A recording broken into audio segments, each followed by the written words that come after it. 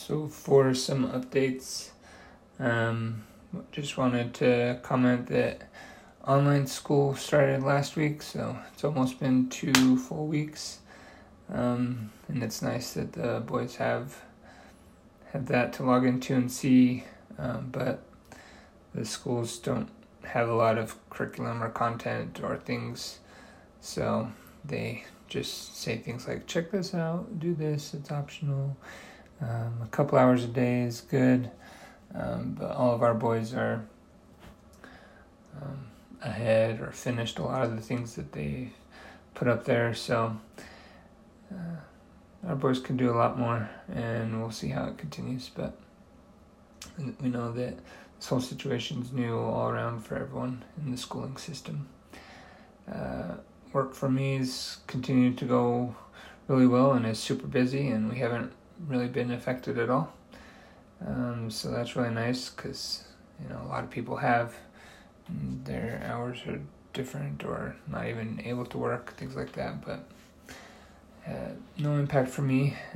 Same for Andrea. She's been super busy, if not more, and putting in a lot more time and trying to go after even more goals and reach new levels, and it's fun to see her do that and be able to do that and be successful again during this time. We feel really blessed that our work has definitely not been impacted. If anything, we've been able to do more, and we feel blessed about that.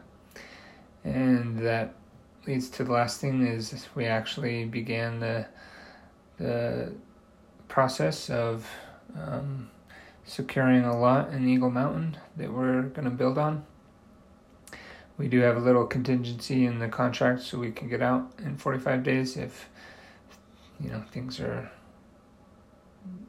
turning even worse in the economy and things like that, but we don't plan on it, and we will we're on even more lockdown for not showing our home and things like that here in Colorado. So the plan right now is to list our house the first week of May, and we'll see how things go on this side, but we're excited, and that's our update.